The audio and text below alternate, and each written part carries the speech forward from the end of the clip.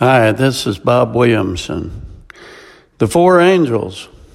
A couple of years back, I got a call from a longtime friend who had done extensive surveying work for me through the years. He frantically told me his handicapped son was in intensive care. The child was initially sick with an infection, but unbeknownst to the parents, had also experienced several seizures.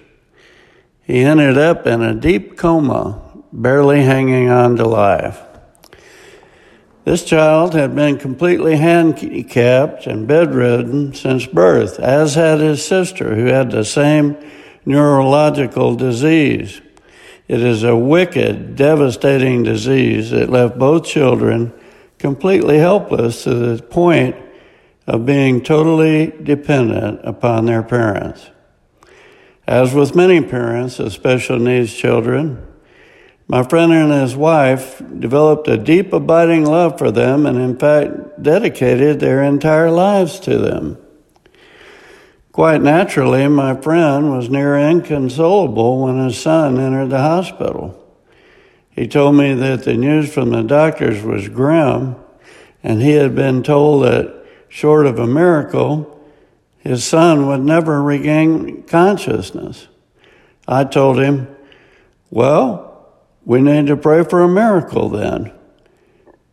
This event brought back memories of long ago when doctors told him his son would not likely live past the age of 5.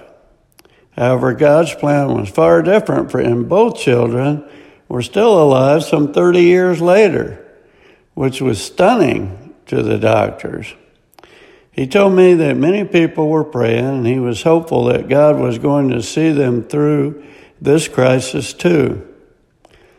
I prayed with him on the phone for some length of time, and later that night I prayed again. The next morning, I asked our Jesus Alliance prayer intercessory group to pray for this family, and continued personally praying off and on throughout the day and all the way until I went to bed and fell asleep.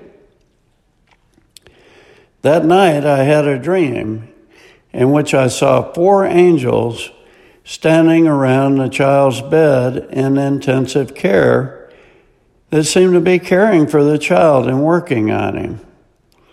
The room was dim, but the angels, who were easily distinguishable, were clad entirely in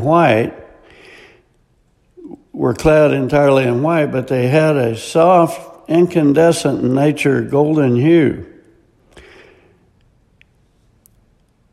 Their appearance was similar to paintings I've seen of angels. They had rather large white wings, and I could feel the peace they brought to the room. The next morning, bright and early, I received a text from my friend, and his son had awakened for the first time in 12 days. Hallelujah. I am convinced that God gave me a peek at what actually transpired in that room that night. I'd never seen angels in dreams or visions, but make no mistake, I saw them nurturing that little boy back to consciousness that night. Wow. If you don't believe in miracles, you must find it difficult to believe in God. Jesus performed them on a daily basis. My friend loves the Lord with all of his heart and has a deep, abiding faith that is unshakable. His friends at church and elsewhere are similarly resolute followers of Jesus.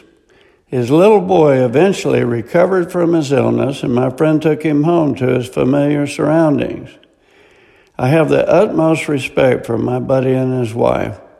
He's a man of slight nature and yet manages to pick his helpless, grown children up and put them in a bathtub to bathe them, feed them, and even bought an RV, and every spare minute they have is devoted to bringing joy to these kids by traveling them around in his RV. I've seen prayer work over and over again. Please take advantage of this gift to directly petition God when in need. Our prayers are encouraged by an all-powerful God whose love for us knows no bounds.